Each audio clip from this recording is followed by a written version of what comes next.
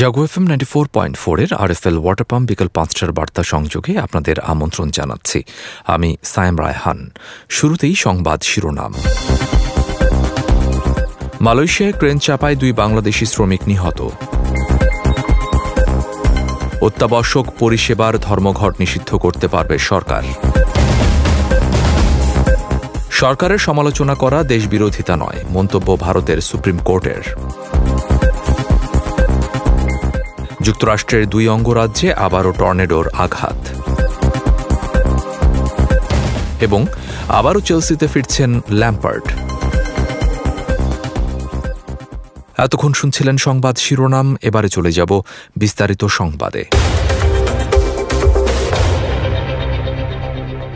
মালয়েশিয়ায় নির্মাণাধীন ভবনে কাজ করার সময় হাইড্রোলিক ক্রেন চাপা পড়ে ২ বাংলাদেশি শ্রমিক নিহত হয়েছেন। আজ সকালে পেরাক ফায়ার অ্যান্ড রেস্কিউয়ের প্রধান এক বিবৃতিতে এ তথ্য জানান।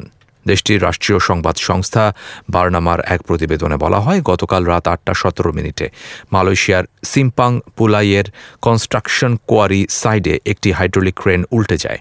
এ সময় এই বিশালাকার ক্রেনের নিচে চাপা পড়ে ২ বাংলাদেশি শ্রমিক নিহত হন। তবে তাদের নাম ঠিকানা প্রকাশ করেনি পুলিশ।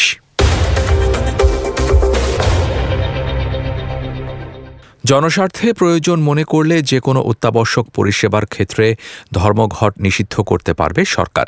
কোনো ব্যক্তি বেআইনি ধর্মঘট শুরু করলে বা চলমান রাখলে সর্বোচ্চ ৬ মাসের কারাদণ্ড বা ৫০,০০০ টাকা জরিমানা বা উভয় দণ্ডে দণ্ডিত হবেন। এছাড়া সরকার প্রয়োজন মনে করলে জনস্বার্থে কোনো প্রতিষ্ঠানে লকআউট ও লে অফ নিষিদ্ধ ঘোষণা করতে পারবে। এসব বিধান রেখে অত্যাবশ্যক পরিষেবা বিল ২০২৩ জাতীয় সংসদে তোলা হয়েছে। আজ শ্রম ও কর্মসংস্থান প্রতিমন্ত্রী মুন্নুজান সুফিয়ান বিলটি তুললে তা পরীক্ষা করে ৩০ দিনের মধ্যে সংসদে প্রতিবেদন দেওয়ার জন্য শ্রম ও কর্মসংস্থান মন্ত্রণালয় সম্পর্কিত সংসদীয় কমিটিতে পাঠানো হয়।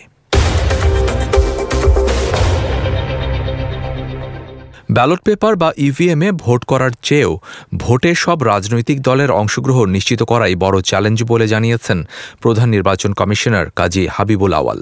তিনি বলেছেন, ব্যালট বা ইভিএমে যে কোনো পদ্ধতিতে শতভাগ সুষ্ঠু ভোট সম্ভব নয়।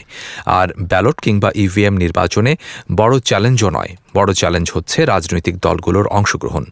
আজ রাজধানীর আগারগাঁওয়ে নির্বাচন কমিশন ভবনে সংবাদ সম্মেলনে তিনি একথা বলেন। আসন্ন পবিত্র ঈদ উল ফিতর ঘিরে ঈদ যাত্রায় ট্রেনের অগ্রিম টিকিট বিক্রি আগামীকাল শুক্রবার থেকে শুরু হচ্ছে।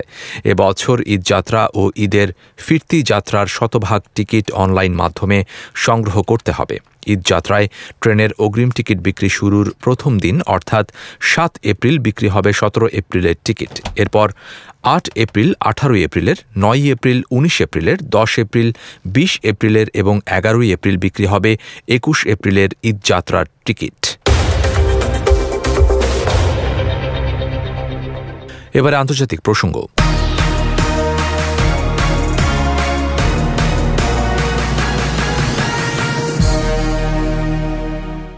সরকারের সমালোচনা করা দেশ বিরোধিতা নয় বলে মন্তব্য করেছেন ভারতের সুপ্রিম কোর্ট। একই সঙ্গে বন্ধ করে দেয়া মালায়াম ভাষার নিউজ চ্যানেল মিডিয়া ওয়ানকে ফের সম্প্রচার নির্দেশ দিয়েছেন আদালত। নাগরিকত্ব সংশোধনী আইন বিরোধী বিক্ষোভের খবর প্রকাশ করার জেরে গত বছর ওই টিভির সম্প্রচার বন্ধ করে দেয় ভারতের কেন্দ্রীয় বিজেপি সরকার। প্রায় ১ বছরের আইনি লড়াইয়ের পর অবশেষে জয় পেয়েছে মালায়ালাম ভাষার নিউজ চ্যানেলটি। বুধবার চ্যানেলটির পক্ষে রায় দিয়েছেন ভারতের সুপ্রিম কোর্ট। আবারও ভয়াবহ টর্নেডো আঘাত এনেছে যুক্তরাষ্ট্রের ইলিনয় ও আইওয়া অঙ্গরাজ্যে। ঝড়ের তাণ্ডবে ঘরবাড়ি ও যানবাহনের ব্যাপক ক্ষয়ক্ষতি হয়েছে। বিদ্যুৎ বিচ্ছিন্ন হয়ে পড়েছে লাখো বাসিন্দা। এর মধ্যেই আরও কয়েকটি অঙ্গরাজ্যে টর্নেডো আঘাত হানতে পারে বলে সতর্কতা জারি করা হয়েছে। চীনের অব্যাহত হুঁশিয়ারি সত্ত্বেও মার্কিন প্রতিনিধি পরিষদের স্পিকার কেভিন ম্যাকার্থির সঙ্গে সাক্ষাৎ করেছেন তাইওয়ানের প্রেসিডেন্ট সাই ইং ওয়েন।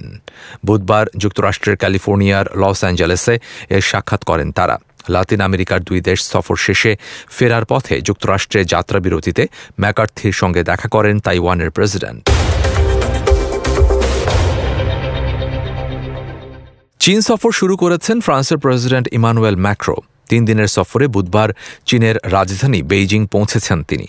তার সঙ্গে বিশাল একটি প্রতিনিধি দলের পাশাপাশি রয়েছেন ইউরোপীয় কমিশনের প্রধান উর্সুলা ফন ডার লিয়েন। সফরকালে প্রেসিডেন্ট শি জিনপিংয়ের সঙ্গে বৈঠক করবেন তারা। বৈঠকে চলমান রাশিয়া ইউক্রেন যুদ্ধ বন্ধে মধ্যস্থতাকারী হিসেবে চীনের ভূমিকা, বাণিজ্য ও জলবায়ু সহ বিভিন্ন বিষয় গুরুত্ব পাবে বলে মনে করা হচ্ছে। এবারে খেলার খবর।